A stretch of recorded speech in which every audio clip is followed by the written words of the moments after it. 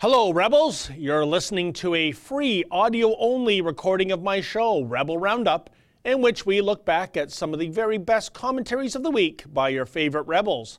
On today's show, Ezra Levant will talk about that bizarre story in which terrorist Omar Khadr was somehow being identified by Google as a Canadian soldier. And Sheila Gunn Reid will tell you about an egregious double standard that exists in the oil patch, courtesy of the Trudeau Liberals. And Jack Buckby will have the very latest on that never-ending story, otherwise known as Brexit. If you like listening to this podcast, then you'd love watching it, but in order to watch, you need to be a subscriber to premium content. That's what we call our long-format TV-style shows on The Rebel. Subscribers get to watch my weekly show as well as other great TV-style shows too, hosted by Ezra Levant and Sheila Gunn Reid. It's only $8 a month to subscribe, or you can subscribe annually and get 2 months free. And just for podcast listeners, you can save an extra 10% on a new premium membership by using the coupon code PODCAST when you subscribe. Just go to therebel.media/shows to become a member. And please leave a 5-star review of this podcast and subscribe in iTunes or wherever you listen to podcasts. Those reviews are a great way to support The Rebel without you having to spend a dime. And now sit back and enjoy this free audio-only version of my show. Welcome to Rebel Roundup, ladies and gentlemen, and the rest of you, in which we look back at some of the very best commentaries of the week by your favorite Rebels. I'm your host, David Menzies. So Omar Khadr is many things. He's a terrorist, a murderer, and even a multi-millionaire thanks to the Trudeau Liberals. But how in the world did Google somehow hail Khadr as a Canadian soldier? And why was Gerald Butts yet again going to bat for Omar? Ezra Levant will try to make sense of it all. There's an odious double standard in Canada when it comes to oil, namely the stuff coming out of the ground in Alberta must be subjected to a gender-based analysis. Meanwhile, crude from that enlightened realm called Saudi Arabia, well, that receives a pass. Sheila Gunn Reid will attempt to piece things together. And Jack Buckby will drop by to give us the very latest on Brexit, aka the never-ending story. And finally, we get your letters. We get them every minute of every day. And I'll share some of the letters we received regarding my commentary about the City of Toronto banning tobogganing on one of the city's best hills because the hill in question is too hilly. Those are your Rebels. Now let's round them up.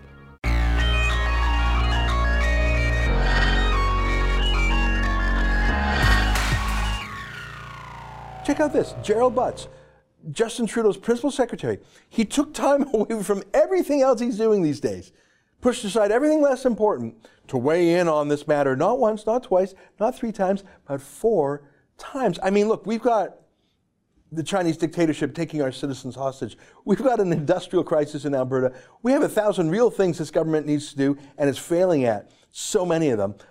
But Gerald Butts makes this the biggest issue of his day, and he clears aside hours for it? Yes, he did. He wrote this. He said, Google searches are personally optimized, not news. When I search for Canadian soldiers, I get Canadian soldiers and Prime Minister Pearson. Andrew Scheer gets Omar Khadr. This IT problem is between the chair and the keyboard. Oh, that's so clever. But first of all, even if Butts was right, so what? So what? Why would Omar Khadr show up on a list? But he's not right, actually. Here's that same public boss of Google Search, and he says, personalization of our results is minimal, as covered below. And he links to a detailed answer. Personalization wasn't involved here. This was present for anyone doing the search, though exact position may have changed as our results can be very dynamic. So that's Google's search expert. But Gerald Butts kept at this. He retweeted this guy who said, when I say taking lessons from the alt-right, I mean that literally, Meta Canada is the heart of the Canadian alt-right movement on Reddit. This post was done 4 hours before Andrew Scheer's tweet. There's no beating around the bush on this one. So some guy, I don't know who, claims that an anonymous post earlier on the day in some online billboard, one of thousands of Canadians who were upset by this Khadr story. This guy named John Wiseman, this nobody, found an anonymous site, literally a nobody, that was upset about the Khadr thing too. John Wiseman says they're alt-right, says that's why Scheer was mad about this, and therefore it's bad or something. It's not bad that Omar Khadr's listed as a soldier. Gerald Butts didn't think that was bad. He thought it was bad that Andrew Scheer was mentioning it. I mean, this isn't even guilt by association here. That's a full-blown conspiracy theory. You see, Andrew Scheer read an anonymous thing, and it's just so weird. And it still evades the question, why is Gerald Butts, Justin Trudeau's principal secretary, why is he defending Google's error to list Omar Khadr, the al-Qaeda terrorist, as a legit Canadian soldier? Well, what a bizarre story, equal parts egregious and downright offensive. Earlier this week, if you were to Google the words Canadian and soldier, one of the war heroes that would have popped up was convicted terrorist Omar Khadr. Yeah, someone who killed and maimed soldiers allied to Canada was being depicted as a veteran. Thankfully, Google corrected this nauseating error after the ensuing outrage, of course. But how weird, how crazy is it that Justin Trudeau's Fengeli secretary, Gerald Butts, tried to make the case that Google proclaiming Omar Khadr as a Canadian soldier actually made sense, even though Google itself said it was a complete screw-up. Joining me now with more on this baffling story is our very own Rebel commander, Ezra Levant. Welcome to Rebel Roundup, thanks Ezra. Very much.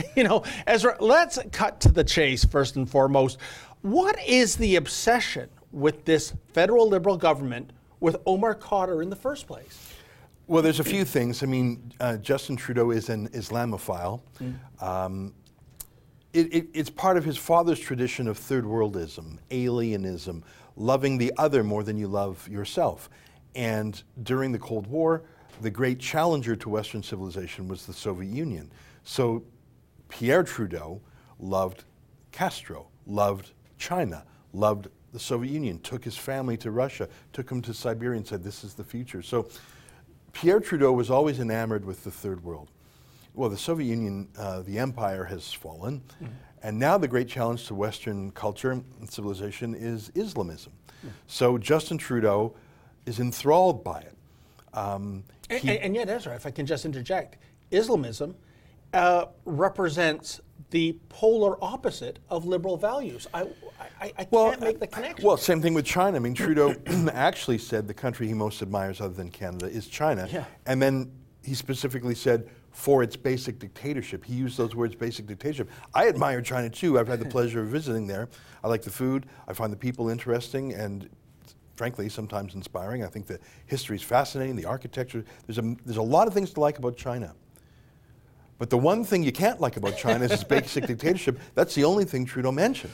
So this goes to his alienism. He supports everyone against himself, everyone against Canada. And so he sees in Omar Khadr not only an Islamic terrorist, an al-Qaeda war criminal, but an opportunity for him to say, oh, what have we done wrong to him? We are so abusive. We're the Islamophobes for putting him in Guantanamo Bay. We abused his charter rights. He is a symbol for us to repent the war on terror and not only to bring Canada down morally, but to pull al-Qaeda up morally. And he's also surrounded by people who feel that same way. The media elites, political elites, the legal elites, the judicial elites, diplomatic elites, all the fancy people thought that Omar Khadr was the bee's knees and that when Trudeau gave him $10.5 million, it would be a huge hit. They were shocked to see that the vast majority of Canadians opposed it. I remember an Angus Reid poll showed every single group of Canadians, including Liberals, were appalled by it. I think Trudeau is in such an insulated little box that he actually thinks Khadr is some sort of a hero. And you know what I think? I mean, Gerald Butts didn't have the courage to say it this week, but I think what he was motivated by, Gerald Butts would say, and it's factually not true and legally not true, he would say and I'm mind reading here, that Omar Khadr deserved to be on the list of Canadian soldiers because he was a child soldier. Yes. That's the connection I think. Of course, he wasn't a child soldier. Correct. He wasn't a child. He was a few weeks shy of his 16th birthday. The UN Convention on the Rights of the Child say a child soldier is 13 or less. He was mature, knew what he was doing. He had the choice to leave the compound with the women and children before the final battle where he was captured. He chose to stay with the men to fight.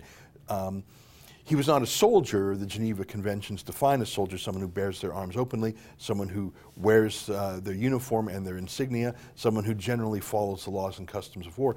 Khadr was 0 for 3. Khadr is not a soldier, is not a child soldier. He's a terrorist. The category in law form is hostis humani, an enemy of all humanity. And like a pirate, he has no rights under law. He could literally be killed in the field, and you can kill a terrorist. It would be like killing someone attacking you in your home. You have self-defense.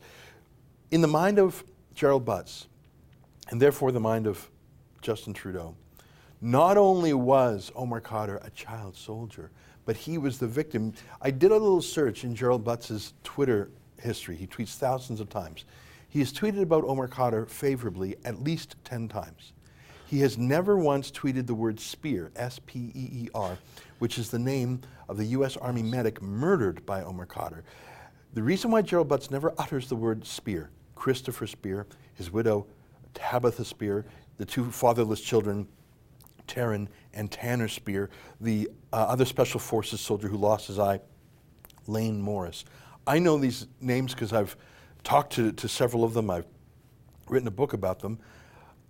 That's why I know them, and we raised $200,000 for the Spear kids. Right? Yeah, for the Spear kids. Mm-hmm. Actually, we did that here at the Rebel. Pardon me. But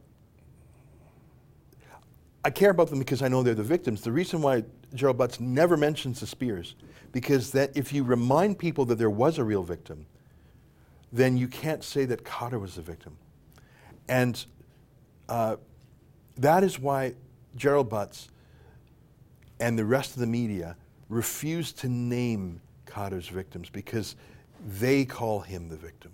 Incredible. Now, Ezra, if we can just look at how this Googling incident occurred in the first place. I mean, look, I'm not a search engine expert. I mean, I find the internet and computerization, to me, with my knowledge base, it's akin to black magic, right? And so you put in Canadian and soldier, and when I first heard about this, I thought it was a joke. I thought it was a conspiracy theory.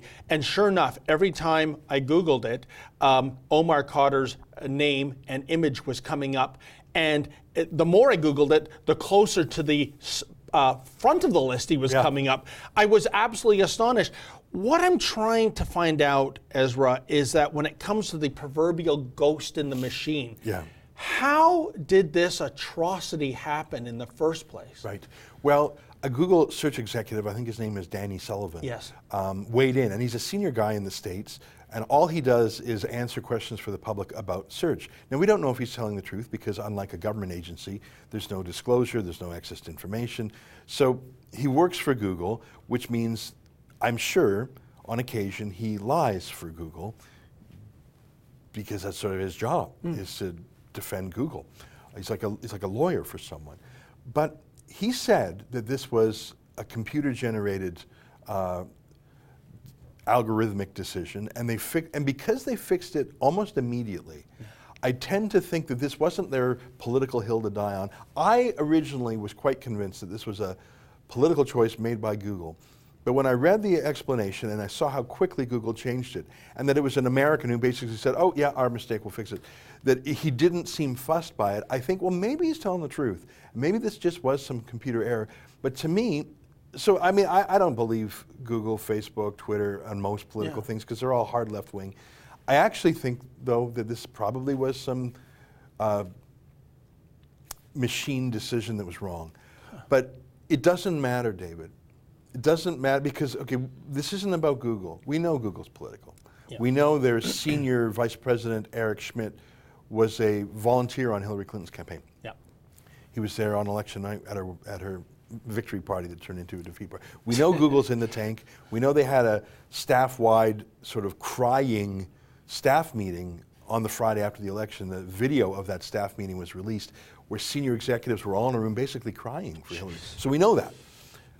The story here is not about Google. The story is about the fact that Justin Trudeau's principal secretary, Gerald Butts, not once, not twice, not 3 times, but 4 times, cleared everything less important from his desk and weighed in a manner that suggested he wanted Omar Khadr to remain on that list. So it doesn't matter why he was on the list. Was it a glitch or was it on purpose? Because that's not what Gerald Butts wanted. What his 4 interventions suggested he wanted Omar Khadr. He was furious that Andrew Scheer wanted Omar Khadr off that list. He implied that anyone who wanted Omar Khadr off that list was alt-right. He implied that. Right. First of all, what is the Prime Minister's principal secretary even doing, wasting half a day on this? Yes. Second of all, why is he throwing in with Omar Khadr? Third of all, why is he perpetuating the fake news that Omar Khadr was a soldier? Fourth of all, you got hostages in China, you got a pipeline crisis, and this is the most important thing. It shows, to get back to your first question, what's going on here? Trudeau himself, I think, is a bit of an empty vessel. Whenever he has an idea, it's just a child's memory of what his father said. But Gerald Butts, the true ideologue, who really is the de facto prime minister, and that's not my characterization. Caucus say, Justin Trudeau told the caucus in one of their first meetings in 2015, if you get a letter from Gerald Butts, treat it as if it comes from me. Wow. So Justin Trudeau told all his MPs, if Gerald Butts says something, take it as if it's from me. So we have a de facto prime minister named Gerald Butts, who's obsessed with Omar Khadr, obsessed with Muslim migration, obsessed with hijabs, obsessed with Islamification. Trudeau is too. Yeah. But Gerald Butts is the actual decider, and he's crazy on this stuff. But Ezra, here's the part I really don't get. When you look at the time frame in which the Trudeau Liberals cut that $10.5 million check to Omar Khadr, it was a couple of years ago. They moved at lightning speed relative to, and I kind of get it. This is something they wanted to do, but probably realized deep down it's going to rub a lot of Canadians the wrong way, which they were right about, or maybe they were naive and they didn't think it was going to happen. But nevertheless, you do the unpopular stuff early on in the mandate so that by the time October 2019 comes along, Canadians have forgotten, this kind of a thing. The idea that Gerald Butts would, surely you can say what you will about the man, but he's surely a savvy politician. The idea that he would resurrect this person's name, who I would argue is deeply, most Canadians resent Omar Khadr and resent how this government has treated him so close to the next federal election. To me, that seems almost self-defeating, Ezra. Well, these guys are true believers. Gerald Butts is a true believer. He was an extremist environmentalist. He's an extremist on open borders migration. He really is an ideologue. Trudeau, I think, is more of an empty suit, but Gerald Butts is. And I saw other Liberals weigh in on it too. The husband of Katie Telford, the chief of staff to Trudeau, his name is Rob Silver. He was weighing in on this too. I thought, these guys have got to know. They've seen the polling, just as I have. Angus Reid is the poll I refer to. They know that, but they just love him too much. They love Omar Khadr too much, and they love the narrative. Muslim terrorists aren't really bad. They were forced into it, maybe. Muslim terrorists can be redeemed. If you don't think so, you're an Islamophobe. They love that narrative more than they love the truth that Omar Khadr is an unrepentant, confessed, convicted war criminal, convicted of 5 counts, including murder and terrorism. And he has never recanted. He has never disavowed the jihad. He has never disavowed his father's role. He has never disavowed his sister, who is an Islamic extremist. In fact, he wanted to go to Saudi Arabia to meet up with her. Well, that's a good idea. To my surprise, a court in Alberta said, yeah, no, we're not letting you go to Saudi Arabia for now. So I hope that Omar Khadr becomes an election issue in 2019. I think amongst grassroots Canadians it will be, but I can assure you, in the media party, it won't. Let me close with one quick fact on this. We have a new reporter in Calgary, as you know, Cian Bexte is his name, young guy, he's doing great. And he went up to Edmonton for this bail hearing as to whether or not Qatar could go to Saudi Arabia. Imagine letting a convicted Al-Qaeda terrorist go to Saudi Arabia. Would Saudi Arabia even allow him? I don't think they would, by the way. Good question. And what airline would take him, by the way? I mean, let me know so I skip that airline. So Keane went to this press conference with Omar Khadr right there and Qatar's lawyer. And Keane asked the question, and I don't remember the exact wording in it, but in it he said, a terrorist. Yeah.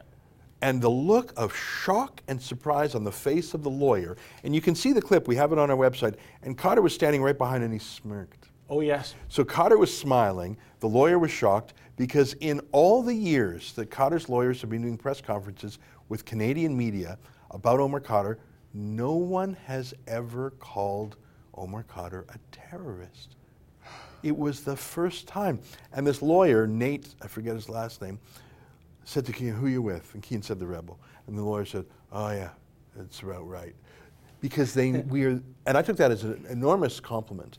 We're the only media in Canada who will call Omar Khadr a terrorist to his face. And after that, by the way, Keane followed Omar Khadr and said, where's the money? Did you stash it overseas? That's a great question, by the way, because he's hiding the money from the family. Correct. Who have sued and won a judgment against Khadr. Justin Trudeau worked with Omar Khadr's lawyers to hide the money in a way that the grieving widow could not get access to it. Where is that money? Yeah. Is it in Canada? Is it in Saudi Arabia? Is it in, I don't know, with his old friends back in Al-Qaeda? And who is he going to meet with in Saudi Arabia? And is he going to meet up with his money? Is he going to spread some of the wealth around to all his friends that he made in Guantanamo Bay? These are real questions that only the rebel would ever ask.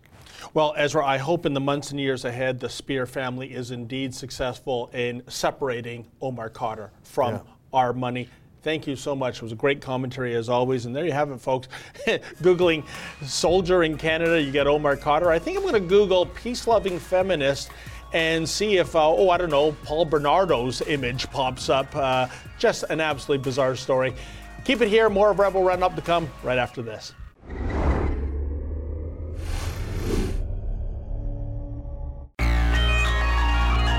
So Conservative MP Rachel Harder used her order paper question to ask the government this. With regard to the government's policy to allow oil imports from Venezuela and Saudi Arabia, has a gender-based analysis been conducted on the importation of oil from Venezuela and Saudi Arabia? And if so, what were the findings of the analysis? Natural Resources Minister Amarjeet Sohi replied, Gender-based analysis plus plays an important role in government, domestic, regulatory, program, and policy development. Decisions on where to import crude oil from are private sector commercial decisions, and as such, federal gender-based analysis plus analyses are not conducted on crude oil imports. Then, so he goes on to say, however, many companies do conduct their own gender-based analysis. No, companies aren't doing their own gender-based analysis when the government fails to do one, especially not Canada's largest oil refinery, the Irving Oil Refinery in New Brunswick.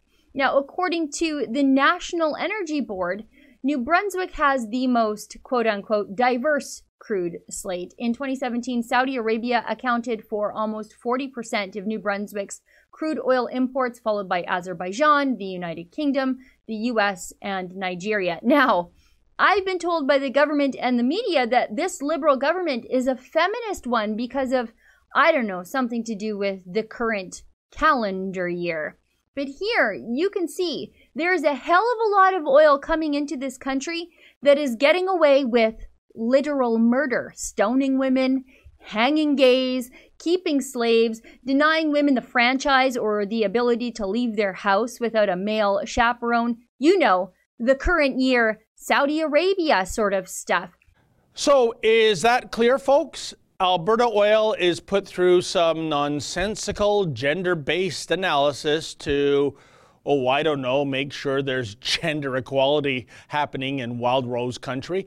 Meanwhile, oil imported from such enlightened regimes such as Saudi Arabia, well, they're exempt from gender-based analysis because look, they just are, okay? And with more on this story of grotesque double standards is the host of The Gun Show, Sheila Gunn Reid. Welcome to Rebel Roundup, my friend.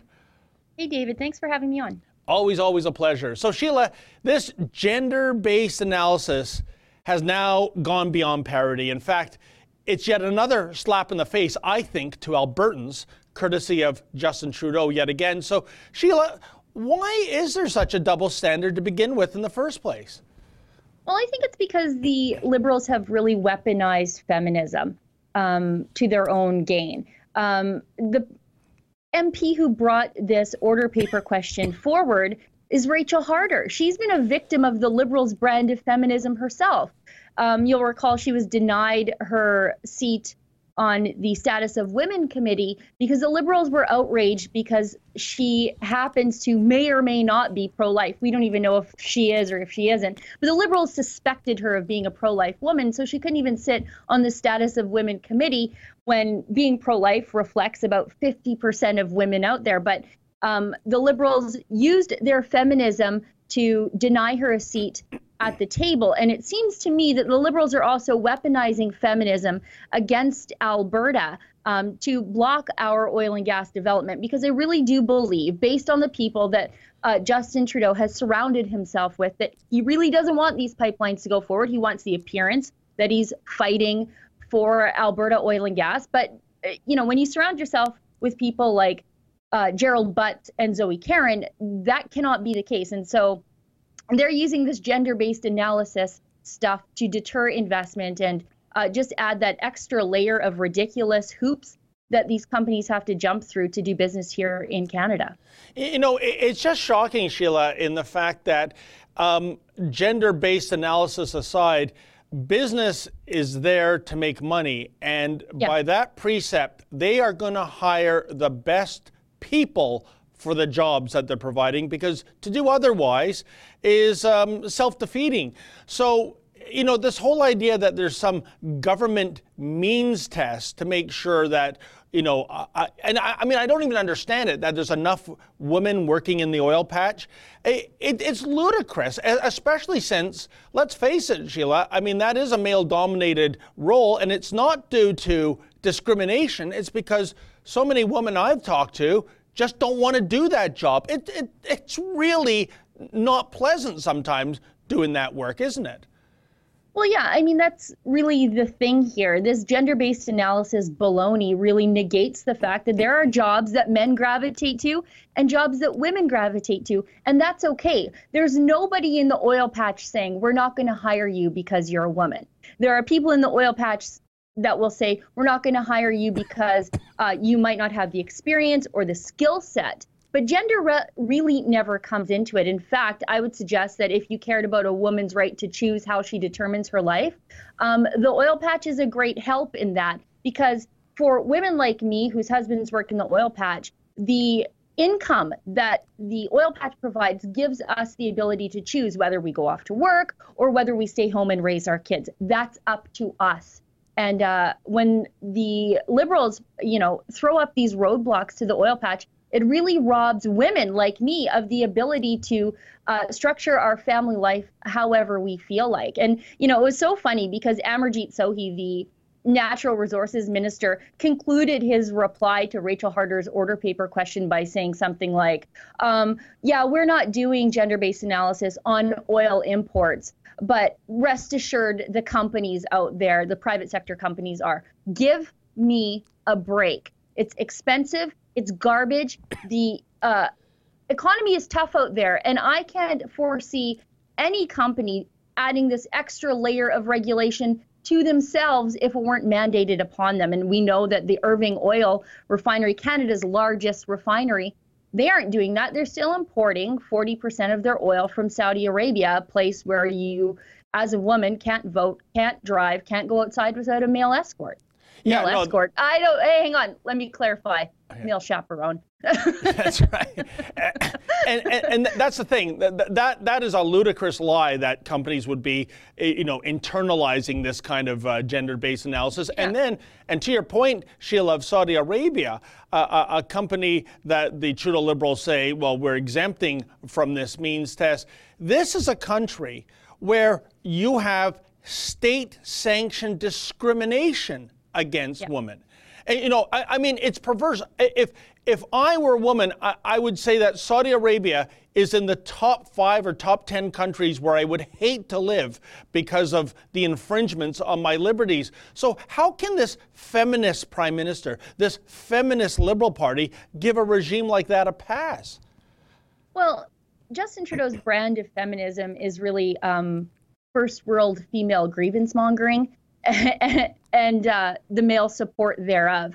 When you look at the sort of things that he supports, you know, he'll support reproductive rights in the developing world, but that doesn't mean maternal health. It doesn't mean neonatal health. It doesn't mean access to proper sanitation in hospitals to keep moms and babies alive. It means funding abortions in the developing world, which, as we know, oftentimes ends up being sex-selective abortions. So this is just, you know, feel-goodery, really, on behalf of the Liberals, reaching out to get support from women who really don't care about the oil patch, largely, you know, SJW do-gooders who see everything through a gendered lens, but really it abandons the true meaning of women's equality.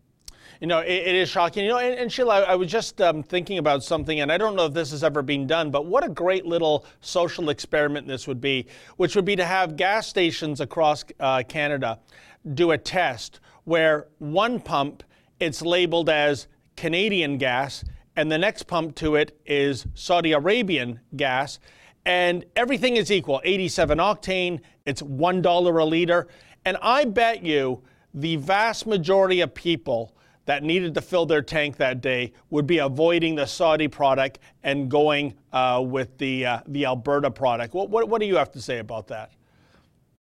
I would love to see that done, because I truly believe even Canadians who, like us Albertans, we see as sort of not allies in our fight to get our oil to market like those in Quebec. I even think that if we truly had an education program saying this is what you're putting in your pump, this is fair trade Canadian oil, and this is Saudi tyrant oil, I think people would always choose the Canadian oil. You know what it reminds me of? It reminds me of the stickers that we put on packs of cigarettes.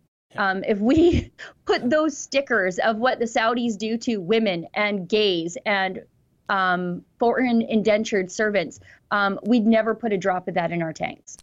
Incredible. We'll have to wrap it here, Sheila, but it's just so perversely ironic that Canada, which produces ethical oil, is the country that is subjected to these ludicrous virtue signaling means testing that means nothing, whereas the worst of the worst get a pass. Boy, the Trudeau Liberals at their finest, I would say. Sheila, thank you so much for that commentary. Great work as usual.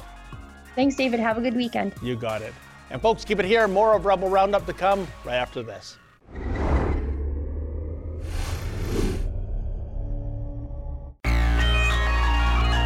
So, what do you make of this idea that martial law might be implemented as a result of no-deal Brexit? Well, it's nice that the government are taking the Leave campaign seriously. You know, what can I say? Let's hope it doesn't descend into that. But unless this lot over here in the Palace of Westminster take the vote seriously, take what the people said on June the 23rd, 2016 seriously, anything can happen. I think it's really Project Fear. I think if they don't do Brexit, then they ought to maybe have to have martial law then. I think there'll be a bigger reaction then, actually, rather than the no deal. No deal won't be a problem. We'll go WTO. We'll be fine. We'll be fine. Yeah, scaremongering. Don't believe a word of it. I don't see the point of that, because unless martial law, unless you've got a whole violent revolution that needs to be repressed, then no problem. English people generally are fairly quiet, fairly, they may protest, they may stand up and say a few things, but I can't see English people generally picking up a sword or a shotgun or something like that and advancing on Westminster to protest in that way. I think it's a lot of sophistry and drama and theatre on the part of Mrs. Theresa May. But I think that the moves in France now have made some traitorous politicians rather nervous, and they should be. We, the people, are sovereign. We voted to leave, and we wish to leave now. Do you think maybe it's a last-ditch attempt by the government to try and scare people into supporting their deal?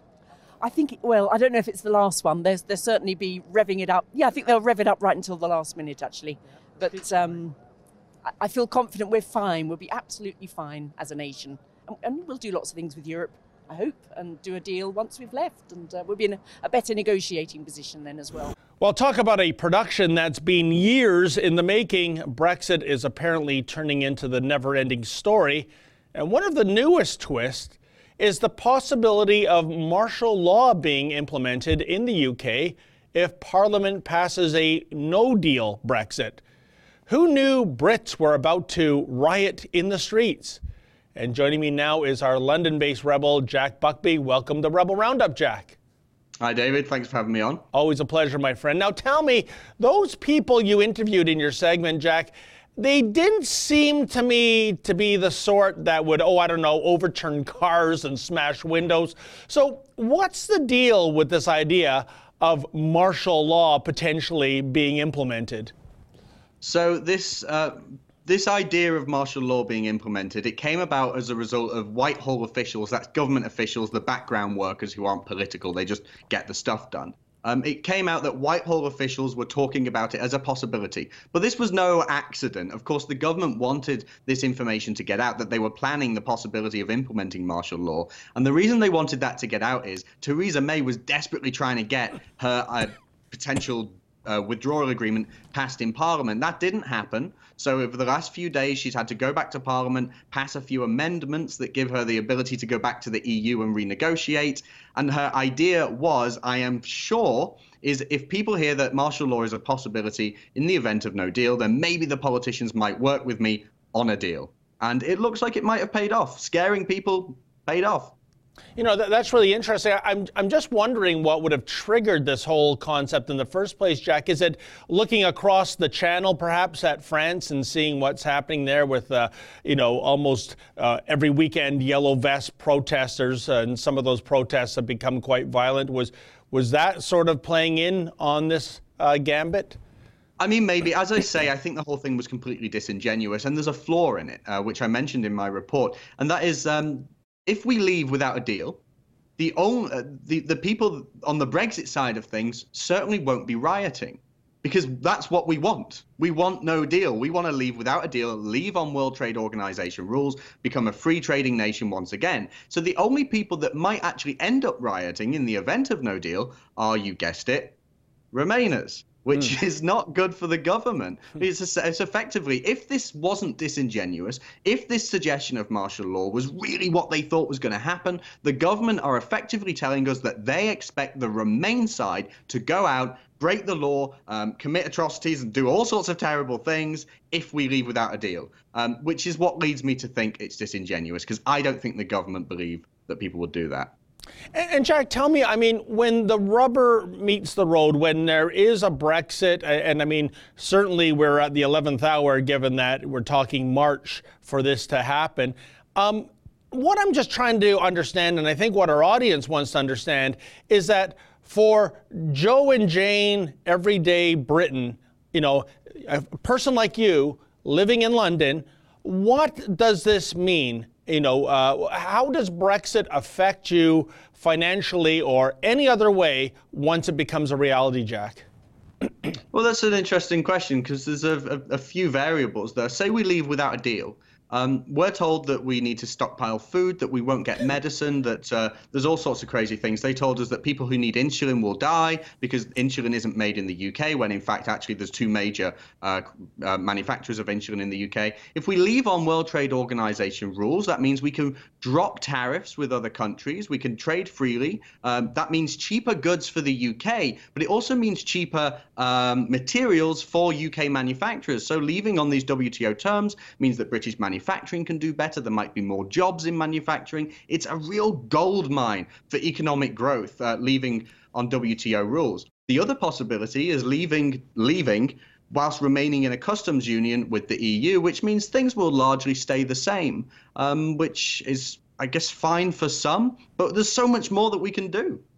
You know, that's fascinating. So that far from the, the sky falling, things are going to be the same, or as you said, in certain examples, things are going to improve as more of a free trading nation Britain becomes because of the Brexit deal. Now, tell me, Jack, in terms of those who voted for Brexit going back a couple of years ago, I'm just wondering, with all the analysis that's gone into this, and as you know, according to the elites of the day back then, this was never supposed to happen. This was the longest long shot you could possibly bet on.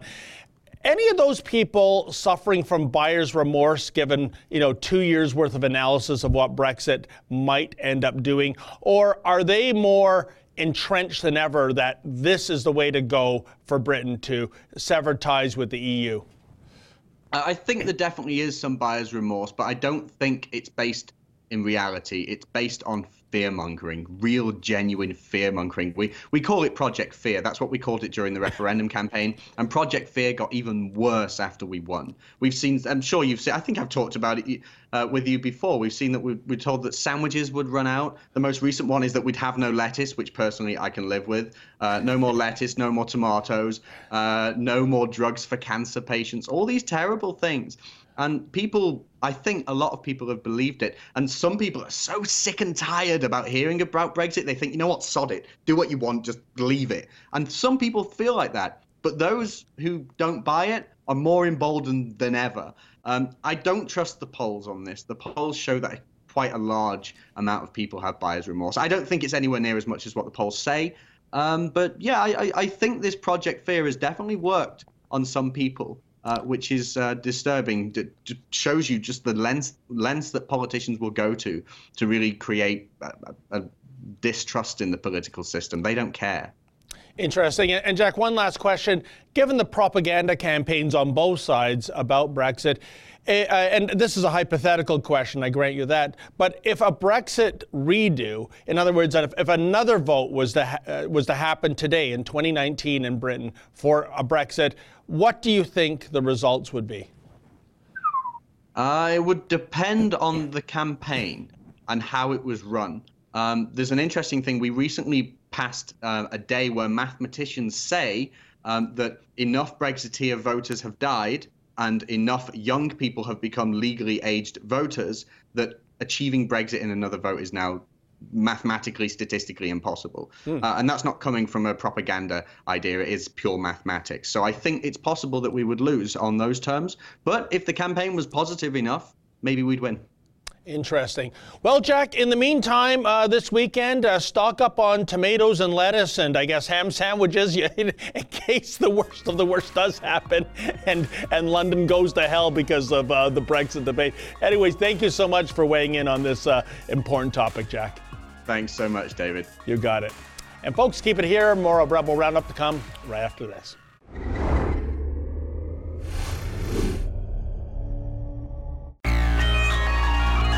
Well, it's the proverbial winter wonderland, isn't it? It's a great day for tobogganing, and I'm at one of the best hills in Toronto for tobogganing, except one thing, the Grinches at City Hall, folks. Look at this. Hill closed for tobogganing. I'll read the sign verbatim. Terrain has developed severe ridges and drops that create high risk of injury. Designated toboggan hills are available in Riverdale West, Withrow Park, and over 20 other parks. So basically, severe ridges and drops. The city is concerned that the hill is too hilly, and it is now forbidden to toboggan here. And what if we do toboggan here, like those brave kids down there? Are the sled police going to come and issue us a ticket or arrest us? Again, folks, this is the nanny state supreme, taking away the fun of a pastime in Canada like tobogganing for no other reason than probably reducing liability at the city in case someone does sprain an ankle or something. Well, we're going to put this hill to the test. We're going to see how dangerous it is. I got the Menzoid Super Sled here, And we're going to go for a toboggan run. And please, folks, whatever you do, don't call the toboggan police on me, will you? Okay, cowabunga!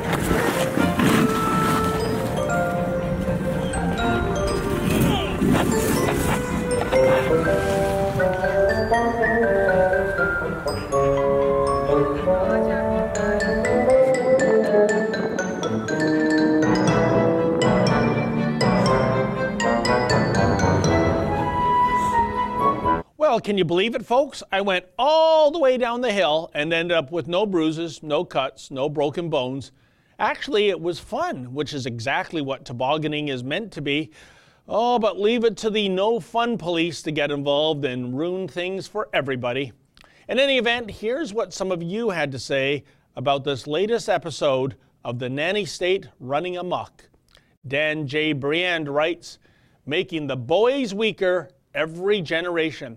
You know, you make a good point here, Dan, and maybe with all this buzz about so-called toxic masculinity, which, by the way, is just code speak for masculinity, it is probably seen as a good thing by some that boys are made weaker and weaker. How sad during the 2 world wars, 15-year-old boys would actually lie about their age in order to enlist and fight for their country. Today, these same boys are being told that sledding down a hill is far too dangerous for them. Wow, how the world has changed. Bass Cannon Jake 2 writes, if the libs had their way, we would be living in a Demolition Man-like world, and it would probably be mandatory to cover everyone in bubble wrap and safety pads. You know, I seem to recall that sex was also outlawed in the future world of Demolition Man, replaced by some sort of virtual reality thingy. Well, I guess we can't be too safe, I suppose. Robert Hammond writes, the only thing the city should be able to do is put up a sign that says, toboggan at your own risk. Well, you know what, Robert? I can live with that compromise. What I can't live with is this futile reaction by the progressives to ban fun activities, closing down tobogganing hills and eradicating playground equipment like swings and monkey bars. Look, I'm not denying that bad things happen. But whether it's a bruised shin or a chipped tooth or even a broken bone, that's the rub, isn't it? Sometimes bad things can and do happen. It's all part of life.